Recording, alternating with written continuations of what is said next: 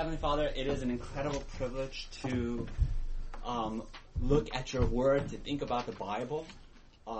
We pray that you would be here with us, you would open our minds, open our hearts, help us to see the gospel. We pray this in Christ's name. Amen.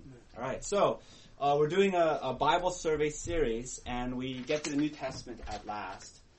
And we're doing a quick survey of each book, but before we get to Matthew, I just wanted to quickly set the story up, because there is a 400-year gap between when we last left the Old Testament, which is Malachi. Malachi is written roughly around here.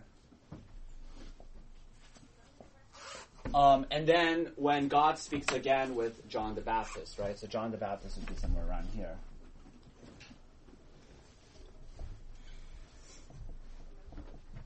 And in between these two periods is called the intertestamental period. But we actually know quite a bit about this period, not just from scholars outside of Israel, but within Israel itself. We have the Apocrypha, and we have something called the Pseudepigrapha. Hi, welcome. There's handouts. And so let me just quickly start with these two sets of documents. The Apocrypha. Who has heard of the Apocrypha? Yes. Okay. Who has heard of the Pseudepigrapha? It just means, pseudo means like false or like, not real. So there are a series of writings that are supposedly attributed to people, but they're really under like pseudonyms. But we have a ton of information about this period.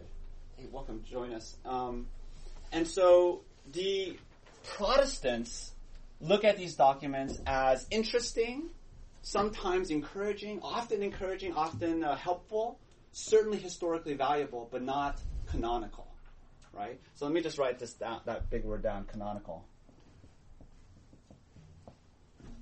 It comes from the word canon, which means rule, right? So we have the canonical Bible, right, which is 39 Old Testament books, 27 New Testament books. But our Catholic friends include the Apocrypha, right? I forget how many books, but things like 1st and 2nd Maccabees, there's like Tobit, and there's like Bel and the Dragon, all kinds of interesting, again, books. Does anyone know why we as Protestants don't look at the Apocrypha books as part of the canon? Anyone? All right, so the reason, let me just start with the reason why the Catholics include it, right? The Catholics include it because during this period right here, there was a book called the Septuagint. Just write it up. So this was the Greek translation of the Old Testament, and they included the Apocrypha. And so the Septuagint was the Bible of all the Greek-speaking Jews, and it's actually quoted in the New Testament. Paul quotes from it fairly extensively. And then when the Old Testament was again translated into Latin, they picked up a lot of these books, and so it just got carried along. And so the Apocrypha was always in sort of like the translations of the Old Testament among the Latin Christians, right? The reason why Protestants reject the Apocrypha is because it's not part of the Hebrew canon. Maybe I have opened up a big can of worms. Hebrew canon. Okay? So this is the Hebrew Bible that everyone accepted, and the Hebrew Bible never included the Apocrypha. So this is the Bible that Jesus had, right? Jesus never quotes from the Apocrypha, and so this is why we as Protestants don't accept the Apocrypha. How does canon form? Canon is one of those things that are very hard to explain. Canon doesn't happen with a decree. It's not like there's a council or there's a group of scholars that say, these are the official books that God has divinely inspired. It is through consensus, tradition, and everyone just accepts it, right? Like, why do we have the 27 books in the New Testament? There's two schools of thought. One school of thought is, it's the Council of Nicaea. I do not agree with that school of thought, because the Council of Nicaea was picking up what was already commonly accepted in the church. How did the 27 books come to be accepted? It was just always accepted. It's one of those answers that are very hard to explain, right?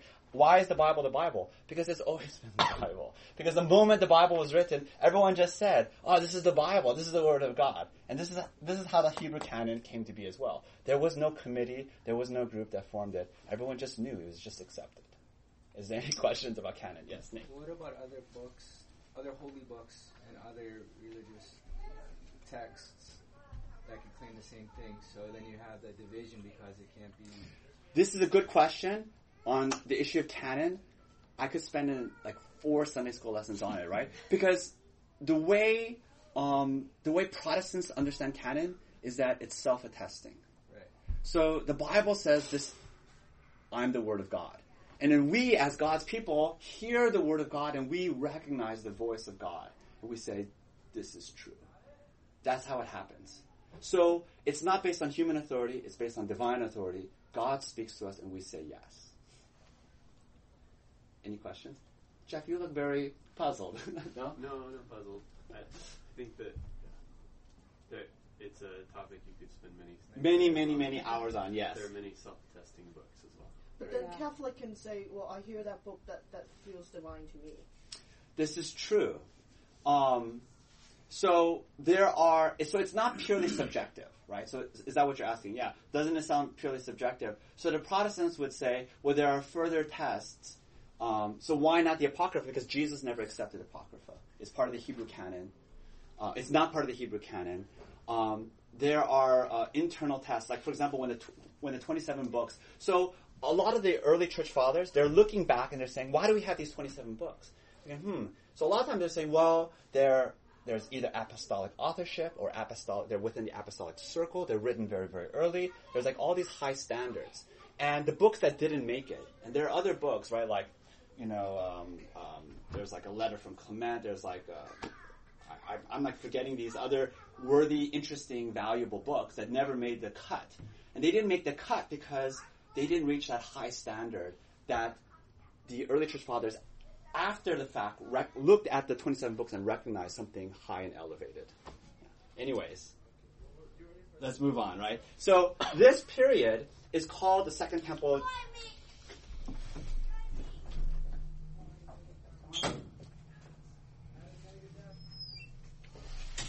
Okay, so this period is called Second Temple Judaism.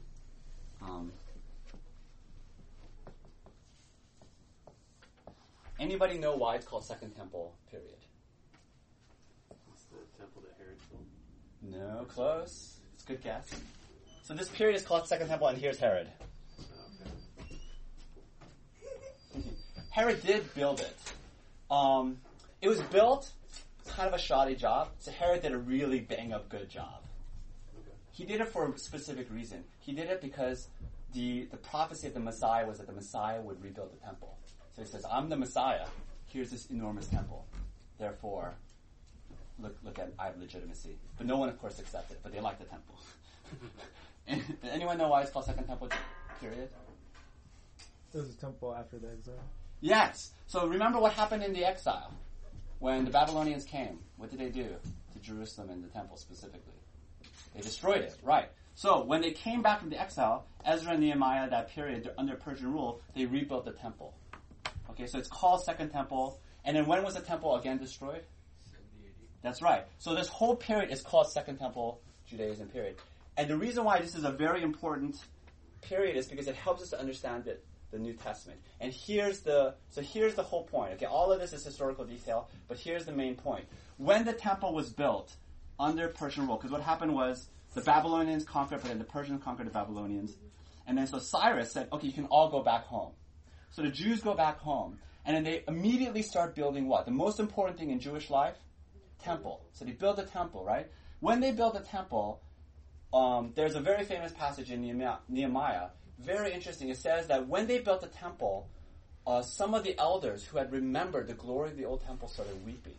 But the people were so happy and so excited about the temple being built. They were rejoicing. And so those two sounds were intermixed.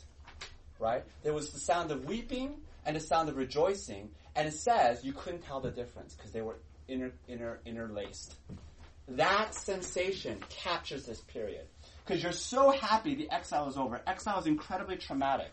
People are not just being killed, but they're being they're being expelled from the promised land. Remember, that's incredibly traumatic because that was the curse of breaking the Mosaic covenant. Now they're back, but it isn't the glory that they expected, right? Because all the prophets were speaking about how when God brings his people back, right, he will rebuild the temple, right? All the nations will stream, right? Israel will rise again, right? It will be this glorious period of peace and prosperity and flourishing. And none of that came true. It only partially came true, but it didn't fully come true. And so it's a period of what if I said, there's going to be a great prophecy that I'm going to build this enormous statue. Everyone, and here is the statue. And we're all like, right? So join us. You can probably use the fold-up chairs. So that's what's happening, right? Everyone's looking at this crumbling temple, and they're mourning. And so what are they doing? They're waiting for another return from exile, a greater return, because the prophecies were not kept. And look, through this whole period, what's happening? There's Persian rule, and then Alexander the Great comes, and then there's a long period of Greek rule, and then there's a very brief 100-year period of independence under Judas Maccabee, right? That's what 1st and 2nd Maccabees are about. But even that period is not at all even remotely close to the glory of Solomon. And then immediately, again, Pompey conquers, and then Roman rule, and then Herod the Great. Herod the Great basically, he understood the political winds, and so he kissed the Romans' butts. And then the Romans said, okay, you could be our client king. Because the Romans don't like to do direct rule. A lot of problems in direct rule, right? Much better to have a puppet king who has some sort of legitimacy with the people. And then you have your hand up him and you control him, right? That's what Herod the Great was. Herod the Great was the puppet of the Roman rulers, right? Everyone knew this. So they're under Roman rule. And so that's when the New Testament begins. Under that context. Do you guys understand? Right? Second temple has already been built, but it's insufficient. Long period of conquest, and they're waiting. When is the Messiah coming? When is God going to reveal his promises? When is he going to fulfill his word that everything's going to be restored and made beautiful? Okay? So, let's go to the Gospels. Next subtitle. So the 4 Gospels, there's a lot of misperception that people think these were the first written documents in the New Testament. It's actually the very last documents in the New Testament. The very first documents were the letters of Paul and generally all the epistles. And then the Gospels written after the epistles had already been written. Does that make sense? So a lot of times, you'll hear in popular media, Jesus, the whole idea that Jesus is God. This is an invention of the church. It was made up. You see it in the epistles. But if you go back to the Gospels, you see, especially if you knock out John, because John's unreliable, you just look at Matthew, Mark, and Luke, you don't see Jesus saying, I'm God, I'm God. But people don't forget, people are not remembering something crucial and historical, which is that Gospel written after the Pauline epistles. Pauline epistles contain one of the strongest statements of Jesus' divinity at all, anywhere, right? So why were the Gospels written? The Gospels were written because the first generation of eyewitnesses were starting to die down. And the life of Jesus, the ministry, the words of Jesus had been carried around the church orally, right? So you have living witnesses. So you have Peter in your church. Peter would be like, let me tell you about Jesus, right? People are like, tell us, right? People were starting to die out. So they started to write it down, encapsulate it in document, in writing, so they could be carried on, right? Why do they put it before the apostle, then? Why do they put it in the first few chapters? Before the epistles. Yeah. That is a good question. Because you know how you say, this is the way that it's written. Yeah. And then people did go back and say, hey, is this meeting the standard? Yeah, the order of the canon is, I vaguely remember reading about this. We're not 100% sure even why the order of the canon is the order of the canon. The order is not canonical. What is canonical is the books. Who arranged the order? Somebody arranged it. Somebody sat down, just like the versifications, right? Like all the verse numbers. It was some medieval guy who said, it would be really, when the printing revolution happened, it'd be really helpful if we had verses too. So he just sat and wrote down all the verses. And now we're stuck with his versifications, right? But that itself is not canonical. It makes sense, right? Because it's time-wise, right? The Gospels come before the epistles, right? So let's begin. So the story begins in the context of Roman rule. And let me just read Luke 2, or let me have Dave read Luke 2 for me. Yeah. Right? So remember, right, the context of when the New Testament story begins, the story of Christianity begins, is in the context of what? Roman rule. Okay? And let me just set it up. I know I said you're going to read it, but let me just talk a little bit more. What happened in this period? Okay. So, I just read a long biography on Julius Caesar, so it's very fascinating, right? What happened is the Roman Republic was starting to crumble, and you have Julius Caesar. He basically becomes the ruler, right, the king of the Roman Empire. But then the Roman Senate kills him. But before he becomes the king, he fights this huge war. He actually fights Pompey, this huge civil war, this massive, traumatic experience. Think about the American Civil War, right?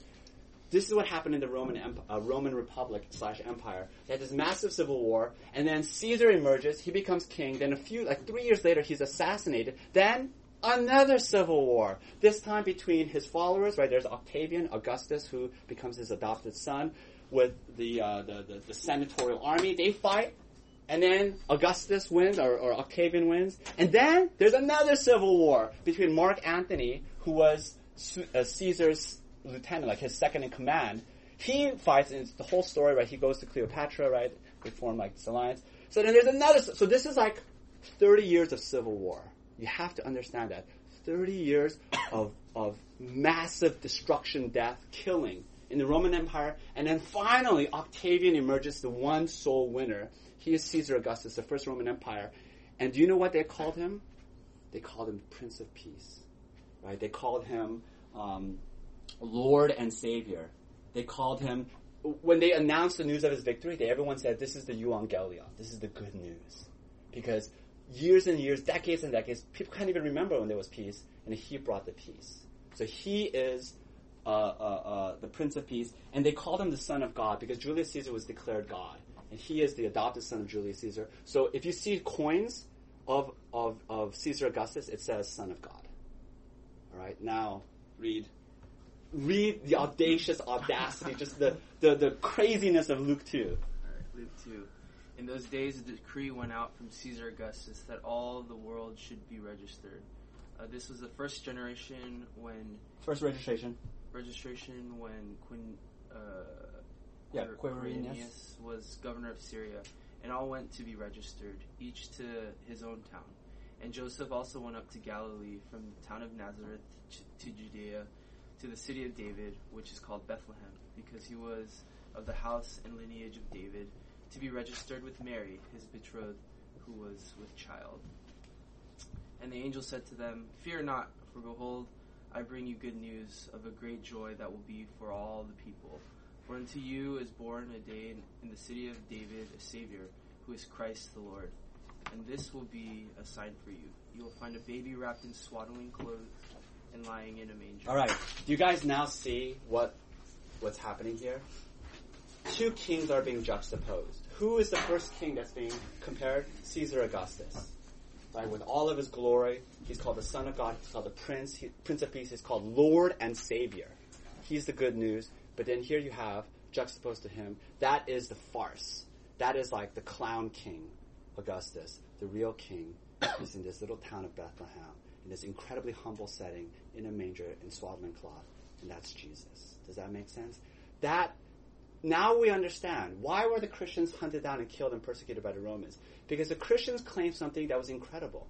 That Jesus is the universal Lord. Not Caesar, but Jesus. So that's the context, okay? So why were the Gospels written? John 20. Let me just read it for you. These were all written so that you may believe that Jesus is the Christ, the Son of God, and that by believing you may have life in his name, okay? Synoptics. We're going to just go through the first three Gospels, which are called the Synoptics. They're called Synoptics because syn means same, optics is look or view. All three of those Gospels are very similar, right? I'm sure you've heard this before. They contain the same stories, many of the same stories, in the same sequence. A lot of times, even the same wording you'll find, right?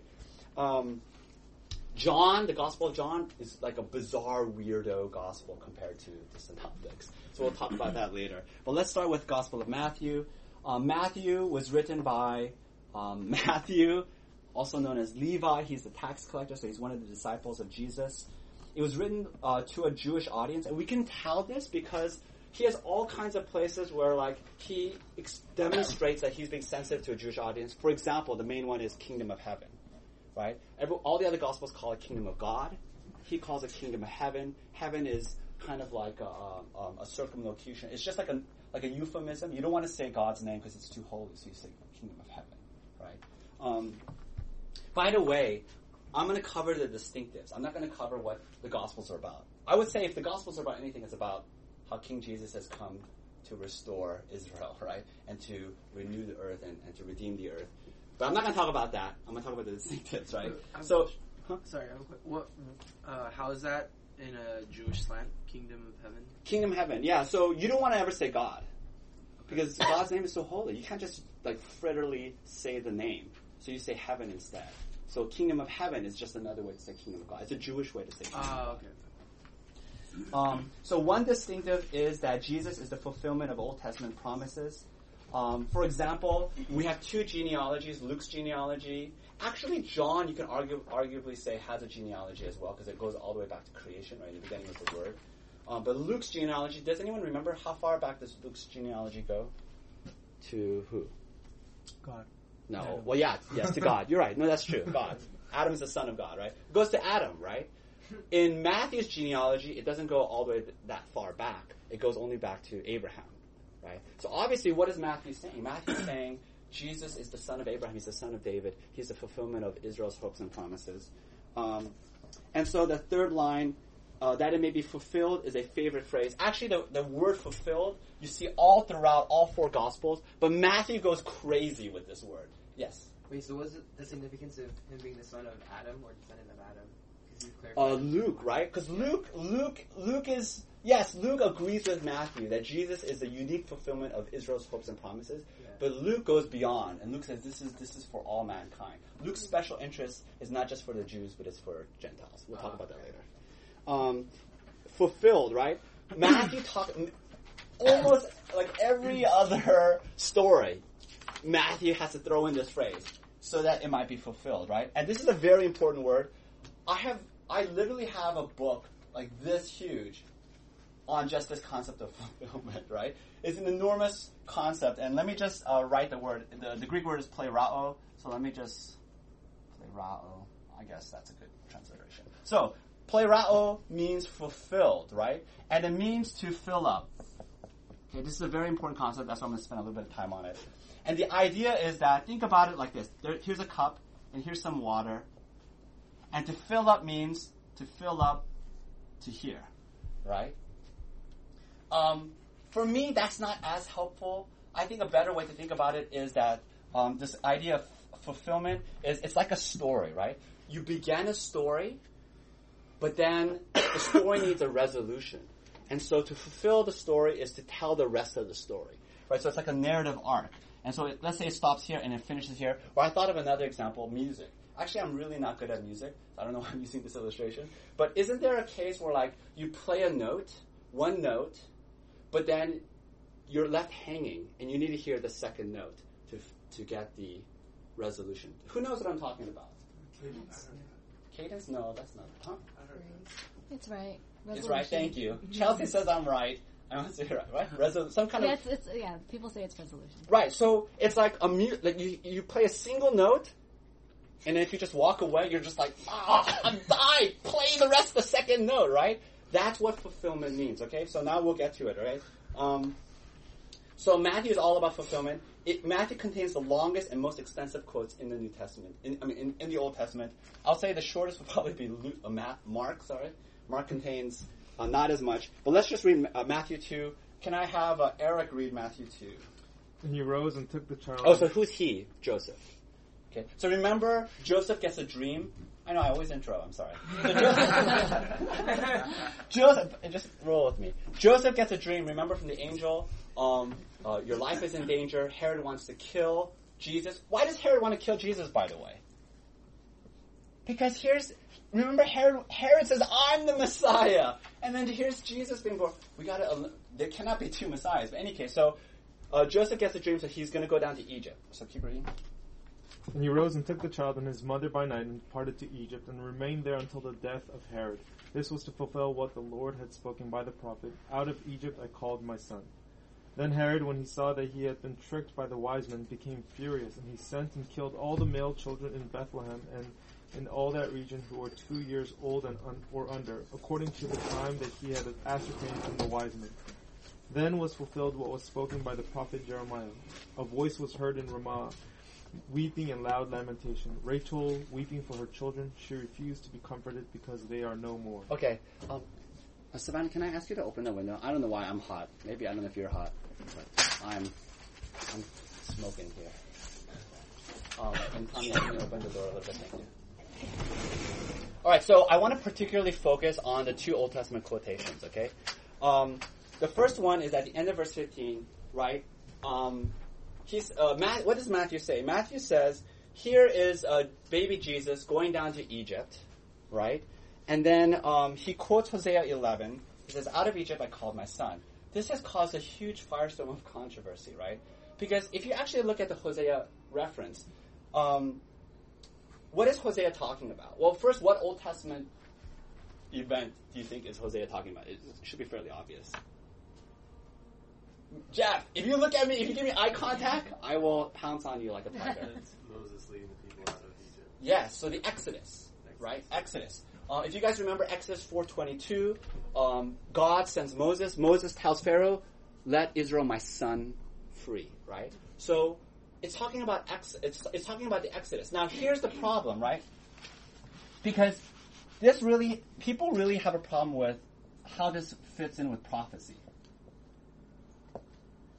I always forget if it's C or S. I think it's both. It's both. That's just a verb. Yeah. All right. Okay, so the way, when I was growing up in church, I was taught this is what prophecy means. Prophecy is what? Prediction. Right? So you have a classic prediction, for example, Micah 5:2, the Messiah will be born in Bethlehem. Where was Jesus born? In Bethlehem. Boom. Prophecy, right? Why is that a problem here in Hosea 11:1? Is this a prophecy in the prediction sense? What is Hosea talking about? Is Hosea talking about the Messiah? No. Right? Hosea is talking about the Exodus. In fact, he's remembering the Exodus, and he's actually comforting. This is one of the minor prophets. Here's a quick rule of thumb. Anytime it's one of the last chapters, it's like words of grace. Anytime it's one of the earlier chapters, it's like words of judgment. So this is Hosea 11, near the end. So God's comforting his people. I love you. I'm gonna rescue you. I'm gonna redeem you. And so he reminds them of the Exodus. Remember, I saved you in Exodus, right? I brought you out of Egypt. You were my son. What does this have to do with the Messiah? Is this a prophecy, a prediction of the Messiah? The answer is no. So a lot of people, if you read the blogs, don't read the blogs, but if you read the blogs, a lot of people say this is proof that the New Testament writers play fast and loose with their Old Testament.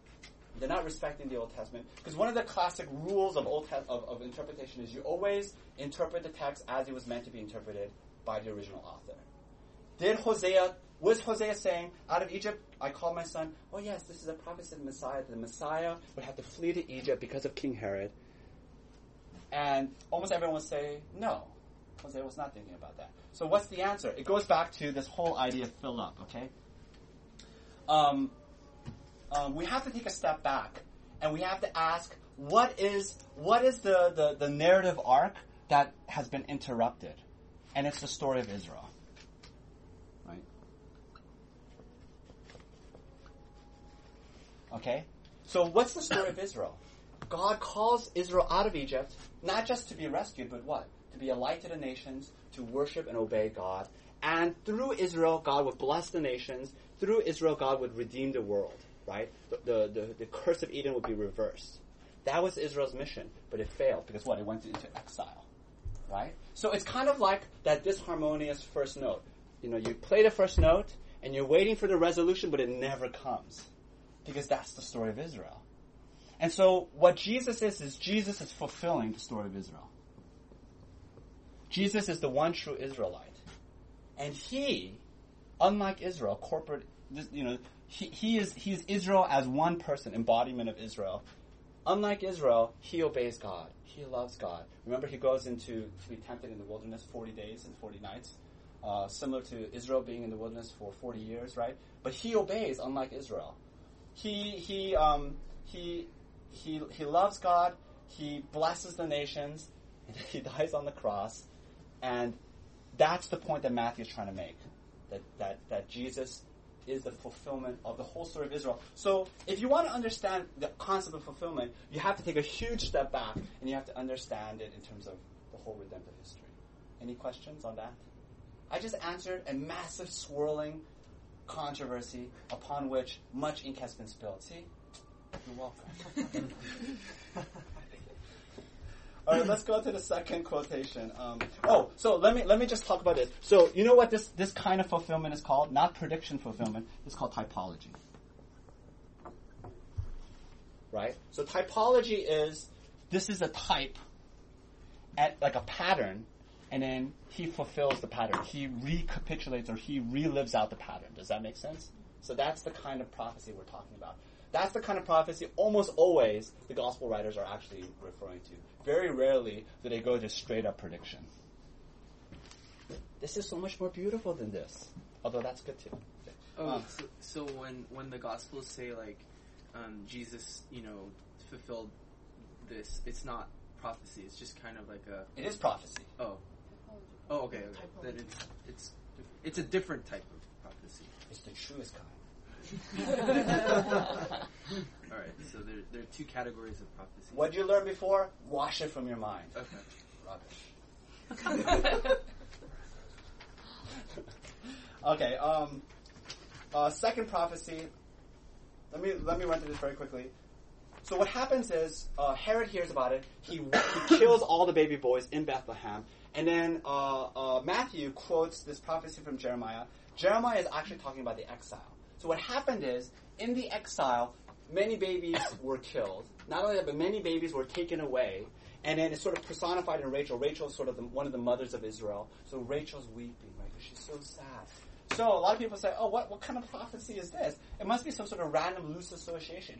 Babies being killed in Bethlehem? Well, I remember babies were killed in the exile. Prophecy, boom.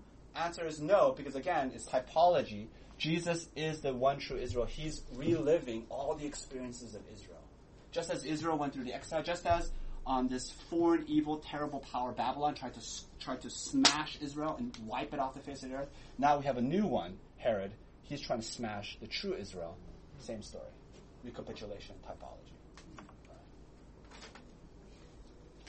Let's go to Gospel of Mark. Mark is widely. First of all, who was it written by? Mark was written by John Mark. He's the nephew of Barnabas, right?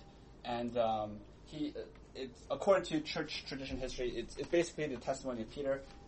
Let me just move on. So it's widely considered the first gospel. It's the shortest gospel. For a long time, people thought it was Matthew. A lot of why is Matthew? Because going back to Winnie's question, why is Matthew at the beginning of the New Testament? A lot of people said, well, it's because Matthew was considered the first gospel. It was also because of Matthew's whole idea on fulfillment. Matthew was thought of as the bridge between the Old and New Testaments, right? But if you want to put it in chronological order, probably Mark should be it, but that's kind of just like, that's still scholars are thinking it through. All right, so it's largely written to a Gentile audience. How do you know that? Because Mark has all kinds of asides throughout his writings. So, for example, in Mark 7, we just preached on this, right? Where the whole controversy of the clean laws, Mark spends like 3 verses saying, oh, and so this is how it works. Jews, they like to clean things. They clean cups and utensils and even couches. They have to all be washed. Why would he ever explain that if it was a Jewish audience? He's explaining it to a Greek Gentile audience. It's characterized by fast-paced action. This is why, if you ever want to give somebody like a gospel to read, don't take them to John necessarily. Don't take them to Matthew, especially if they're unfamiliar with the Old Testament. I think a great place to begin would be Mark. Mark is so action-packed. It's like if any of the Gospels were made into a movie, Mark would be a good movie, right? Because very little dialogue, lots of action, right? One of his favorite, lots of miracles. One of his favorite expressions is immediately. He uses it like 32 times or something. We'll see it in our text as well. Another distinctive of Mark is the messianic seeker. We talked about this a little bit. You see this in all the Gospels, but especially in Mark. Jesus is always saying, shh, don't tell people I'm the Messiah, right?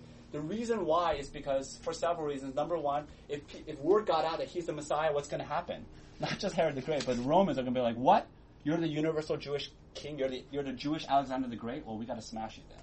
Right? So, shh, don't tell people I'm the Messiah, yeah? Wait, but didn't you say that Herod also claimed to be the Messiah too? So why didn't that not offend the Roman government? Because Herod is a weasel. So to the Romans, he's like, oh, I'm your man. I will serve you and obey you. And to the Jews, I'm the Messiah. I'm here to protect you. I love you guys. So he's a weasel. Lies. All right. So let's read Mark 1. Who am I at? Can I have Eric read it? Oh, I already read it. All right, Chelsea. Mark 1? Yeah. Okay. In those days, Jesus came from Nazareth of Galilee and was baptized by John in the Jordan. Well, let me interrupt you right there. So, it's really interesting, right? Because if you look at Matthew, if you look at Luke, they have a long, long prologue. Like, for example, anytime you have Christmas, no one's ever going to preach from Mark. There's no, like, baby scenes of Jesus, right? All the baby stories are in Matthew and Luke, right? And Matthew and Luke both contain these long genealogies. Luke doesn't do that. Luke, we're in verse 9. What happened in verses 1 through 8? It's John the Baptist, right? Verse 9, immediately, boom, we're in the story, and we're not even at the beginning of Jesus' life. We're at what? We're at the baptism of Jesus, the beginning of his ministry. That's a distinctive mark. Keep going. And when he came up out of the water, immediately he saw the heavens. There's the word immediately, right? He saw the heavens opening, and the Spirit descending on him like a dove. And a voice came from heaven, "You are my beloved Son. With you I am well pleased." The Spirit immediately drove him out into the wilderness, and he was in the wilderness 40 days, being tempted by Satan. And he was with the wild animals, and the angels were ministering to him. Now after John was arrested, Jesus came into Galilee, proclaiming the gospel of God, and saying, "The time is fulfilled, and the kingdom of God is at hand. Repent and believe in the gospel." Yeah, so just stay here for a second. If you look at just those 6 verses, it's incredibly packed.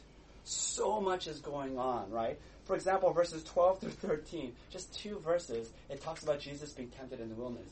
If you are familiar with Matthew and Luke's version of it, Matthew and Luke's version is like 40 verses. It's long, it's drawn out, right? There's actually 3 temptations. There's like this long dialogue with Satan. Mark skips all of that. It's just boom, boom, boom, boom, action, action, action, action. Very little dialogue, just the sequence of events. That's kind of a distinctive of Mark, okay? Let's go on to Luke. Luke is actually my personal favorite gospel. Can you have a favorite gospel if you're a minister of Christ? That's almost sacrilege. But Luke is my favorite gospel. Luke is written by Luke, who is a doctor who's traveling around with Paul. At the beginning of his gospel account, he says, "I've compiled eyewitness accounts, and I want to present it to you in an orderly fashion." And if you look at Luke, one of his distinctives, Luke agrees with all the Gospels, of course, so I'm not saying this is the main message, but one of his distinctives is special attention to the poor, to the weak, and to the outsider. And so you have all kinds of unique stories that you only find in Luke, you don't find in any of the other Gospels. For example, parable of the Good Samaritan, right? Of this Good Samaritan who goes, he sees a man on the road, he on the road to Jericho, he helps him, right? That's Luke. Parable of the Pharisee and tax collector, right? Pharisee, tax collector go up. Pharisee says, "Oh, I'm so righteous." Tax collector says, don't even look at me, I'm a sinner. God says, tax collector went down justified. Parable of the rich man and Lazarus, right? Here's this rich man, he lives his happy life. Lazarus is poor, a beggar, and then when they die, Lazarus goes to heaven, rich man is in hell. Reversed, right? Story of Zacchaeus. You guys know the story of Zacchaeus? He's a little short guy. I think he's a tax collector as well. Everyone hates him. He's so short. He climbs up a tree. He's so desperate to see Jesus. He sees Jesus, and Jesus says, "Come down. I'm going to eat at your house today." That's Luke. Story of Christmas shepherds, right? The nativity story, shepherds were low social outsiders. And who gets to hear the news first? It's the shepherds. That's Luke, right? So I love Luke. One of the themes in Luke is reversal. Yes? I just want to clarify, because Paul never met Jesus. Well, he did meet in the divinity. Only in his resurrected, in his resurrected body. But then Luke how it's a divine.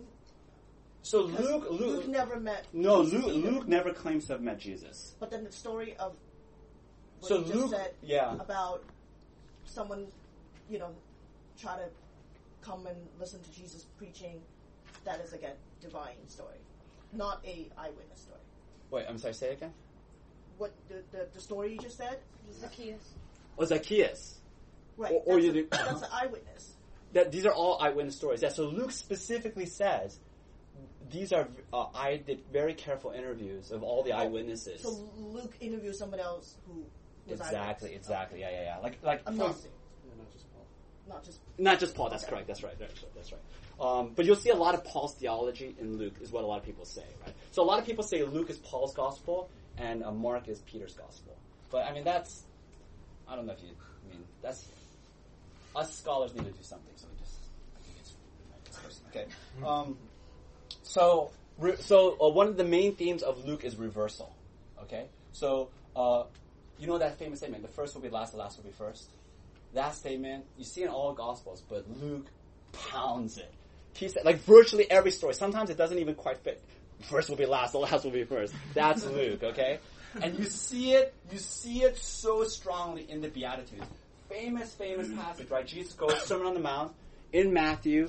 Beatitudes just means the blessings. He says, blessed are, blessed are, blessed are. Luke also has the Beatitudes. But his Beatitudes nobody likes to preach from because it's spicy, it's tangy, it's got a punch. So let me just, we're not going to read the whole thing, but let me just draw some contrast, okay? So for example, the first Beatitude, right, in Matthew, blessed are the poor in spirit, for theirs is the kingdom of God. Very famous, right? Go down to the first verse in Luke. Okay, listen. Blessed are you who are poor, for yours is the kingdom of God. What's the difference? Quickly. Doesn't have in spirit. In spirit. So Matthew says, blessed are you who are poor. But, I'm ultimately talking about, like, your heart, right? Like, you have to have a heart of spiritual poverty before God, and you will be blessed. Luke, blessed are the poor. He doesn't help you, so to speak, right? Blessed are the poor. And then go down to the second paragraph. Woe to you who are rich, for you have received your consolation. So Luke contains woes. Woes are like curses, like they're opposite of blessing. And he doesn't say woe to you who are rich in spirit, which would be true. He just says woe to you who are rich. That's Luke, right? I don't know why, but I love Luke. He's such a flaming, like he'll be the internet troll, right? All right. Go down to the fourth line in Matthew. Blessed are those who hunger and thirst for righteousness, for they shall be satisfied. Go down to Luke, second line. Blessed are you who are hungry now, for you shall be satisfied. Notice he strips out sort of the spiritualized language, and he makes it very immediate, and he's talking about poor people, hungry people, right? And if you go down to the second line in the second paragraph of Luke, woe to you who are full now, for you shall be hungry, right? So you see that reversal. We'll stop there. But you see the same thing over and over and over again. So, any questions about Luke? All right. I do. Yes. How do we understand the differences in content and or style? Like in instances that are shared among the Synoptic Gospels, for example, like this. Yeah. Like the content is similar and styles are different. Yeah. But it's not necessarily verbatim. Does that cause the That's question true. of Yeah. authenticity? So a lot of people have problems with this. Yeah. Like, which did Jesus say? Did he say, blessed are the poor in spirit, or did he say, blessed are the poor? A lot of people have done some tortured explanations. Well, Jesus said it twice. Blessed are you who are poor in spirit. Matthew wrote it down, right? Matthew the nerd there. And then Jesus said, blessed are the poor. That's it, right? And then Luke, whoever Luke got it from, Luke writing it down. So the best way to understand it is that all the gospel writers are not journalists. They're not like capturing the camera, okay, shoot, all right, and then you're getting it. There's no such thing as an objective perspective. All of them are writing theology. All of them are pressing a case. And they're taking what Jesus says. And by the way, all of them are translating what Jesus said, because Jesus spoke in Aramaic, right? So they're taking what Jesus says and they're translating it into the Greek, which already is itself you're not giving us straight up Jesus' words, but they're taking what Jesus taught them and then they're weaving a story. And it says all the time that Jesus took his disciples aside and he was teaching them, right? also, I mean, the first tortured explanation is kind of true. One of the traditions of rabbis is they repeat themselves, right? I mean, I totally love that. I would love to just preach the same sermon 4 times in a row. And then give another one, right? Because the 4th time would be really good, by the way.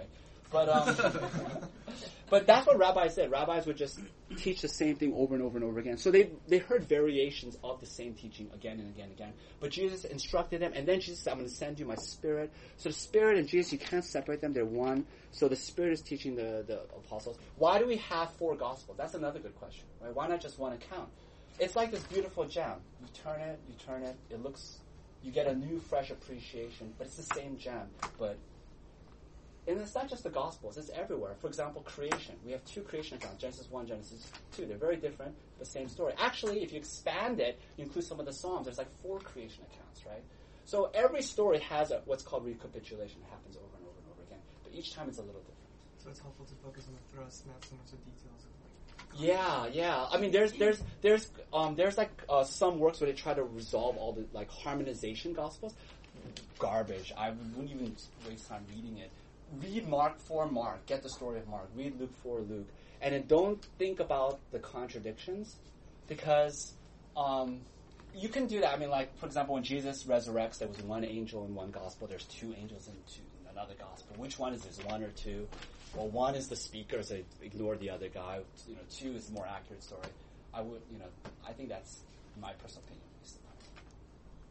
But then non-Christian can look at that and go, well, that's because when you interview more than 1 people, yeah, you get different story. Then you start suspecting how true is the story. Well, I don't know too much. I'm gonna just take my wife's word at it. According to my wife, who went to law school, she says that actually in a real criminal court case, if you have variations in testimony, that's when you know it's true. If you have identical stories, then you know it's they talk together and say, let's make sure our stories fit. Because all truth is perspectival. There is no objective truth, right? Right? Like I'm looking at you in this direction, David is looking at you in another direction. You see something different than I see. We see the same person, but we're seeing something slightly different. That's the nature of truth. And so, actually, I think our current environment is very friendly to the Gospels. It used to be the case that the 4 Gospels, the whole contradictions, harmonization, used to be a huge raging controversy 50 years ago. But we've moved beyond that because our culture has now realized there is no objective truth. There's only perspectival truth. And so now, that's no longer an issue. What people object to now in Christianity is the ethics of Christianity. So I think the biggest argument against Christianity right now is it's unethical. It's an evil, emotionally retarded religion that hates certain classes of people. All right. Let's go to Gospel of John. Oh, dear. All right. John. We should just skip John, right? Because John is such an odd liar. He's like an oddball. He's so strange. All right. So John is very different. Like, have you guys ever had the red letter Bible? Right? If you go to John, it's just all red, right? Because there's these long discourses, right? I wouldn't say rambly, but they're very long, right? And they're heavy on discourse. For example, on the feeding of the 5,000. All 3 synoptics contain the feeding of the 5,000. I can't remember if John does or not. Of course, John does. I'm just talking about John right now. So all 4 Gospels contain the feeding of the 5,000. In every one of the synoptics, it's very brief and very short, right? But John, after the feeding of the 5,000, then John contains a passage that's like 4 times the length of the actual description of the feeding of the 5,000, in which Jesus goes into a long argument with people, and he starts saying crazy things, right? Like, I'm the true bread from heaven. You have to eat my flesh, drink my blood. You don't have anything part of me.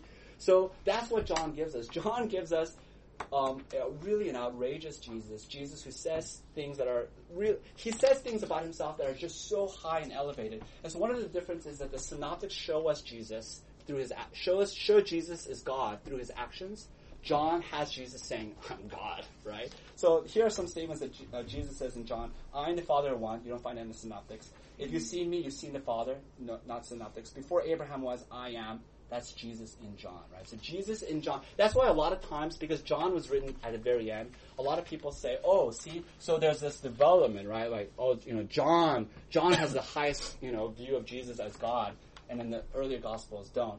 They all forget that the earliest New Testament writings is the epistles of Paul. Paul and Colossians 1, right? Jesus is like pre-incarnate Word. Okay. Who wrote John? John wrote John. John was the youngest disciple. He was the beloved disciple. If you've seen the Da Vinci Code, he's a disciple that's like leaning on Jesus in the. Who's actually a woman, right, in the story. Anyways, so he has all kinds of I am statements. Let me just go to John 14. This is the upper room. So this is another thing that John is really famous for. In the upper room, Jesus, it's very important in all four Gospels, but in the Synoptics it's relatively short. In the Gospel of John, it's very long. It's just like 5-chapter, like long speech where Jesus is talking about the Holy Spirit and everything. And Jesus says, I'm going to leave. And all the disciples are like, what are you doing? Why are you going to leave us? Stay with us. And here's what it says in verse 5. Thomas said to him, Lord, we do not know where you are going. How can we know the way? And Jesus said to him, I am. So these are one of the I am statements, right? Jesus is very famous for that in John. I am the way, the truth, and the life. No one comes to the Father except through me. Right? Just boom, right in your face. He doesn't say, hey, there's a way. I'm showing you the way. He's saying, I personally am the way. I'm not just telling you truths. I am personal truth. I'm not just telling you how to have life. There's no life outside of me. That's what John gives us, right? It's amazing. All right, Acts in 3 minutes. Something that a lot of people don't know is that Acts is actually volume 2 of the Gospel of Luke. Luke wrote both Luke and Acts, and he meant it to be read together as a single work, right? And what does that tell us? It tells us that Luke was writing about the origins of Christianity, and it's not just, the origins isn't just the life, death, and resurrection of Jesus, as foundational as they are. It's also the beginning of the church. You have to put those together, right? So I really appreciate that. Remember the distinctive of Luke? What is the distinctive of Luke? His reaching out to outsiders, marginalized, weak, right, Gentiles. And you see that fulfilled in Acts. Because I would say the major thesis of Acts is what? That the gospel goes outside and explodes beyond Jerusalem or Judea, and it reaches out to the Gentiles, right? And so let me just go to Acts 10. Let me just summarize the story for you, right? So here's Peter, right? Peter is just, relaxing. He's having a quiet evening of meditation. He has a vision. And in the vision, this cloth of really disgusting, unclean food is brought down. And God says, eat the food. And Peter's like, no, I would never eat that food. I'm a Jew. I'm an Orthodox Jew. I would never eat unclean food. God says, eat it. And then shortly thereafter, Cornelius, a messenger from Cornelius, who's a Roman centurion, right? Roman, okay? He comes. He's unclean on multiple levels. He's a hated, occupying soldier. And then Peter goes, and Cornelius tells him the story. So I had this vision from God that your prayers have been answered, and someone's going to come and tell you the gospel. And what does Peter say all the way at the end? So Peter opened his mouth and said, surely I understand that God shows no partiality, but in every nation, anyone who fears him and does what is right is acceptable to him. That is, I think, the thesis of Acts, which is that the gospel breaks down these racial, ethnic barriers. It smashes past the Jewish particularities, the clean laws, and so forth. That's why huge controversy over circumcision, right? Because circumcision is one of the Jewish identity marks.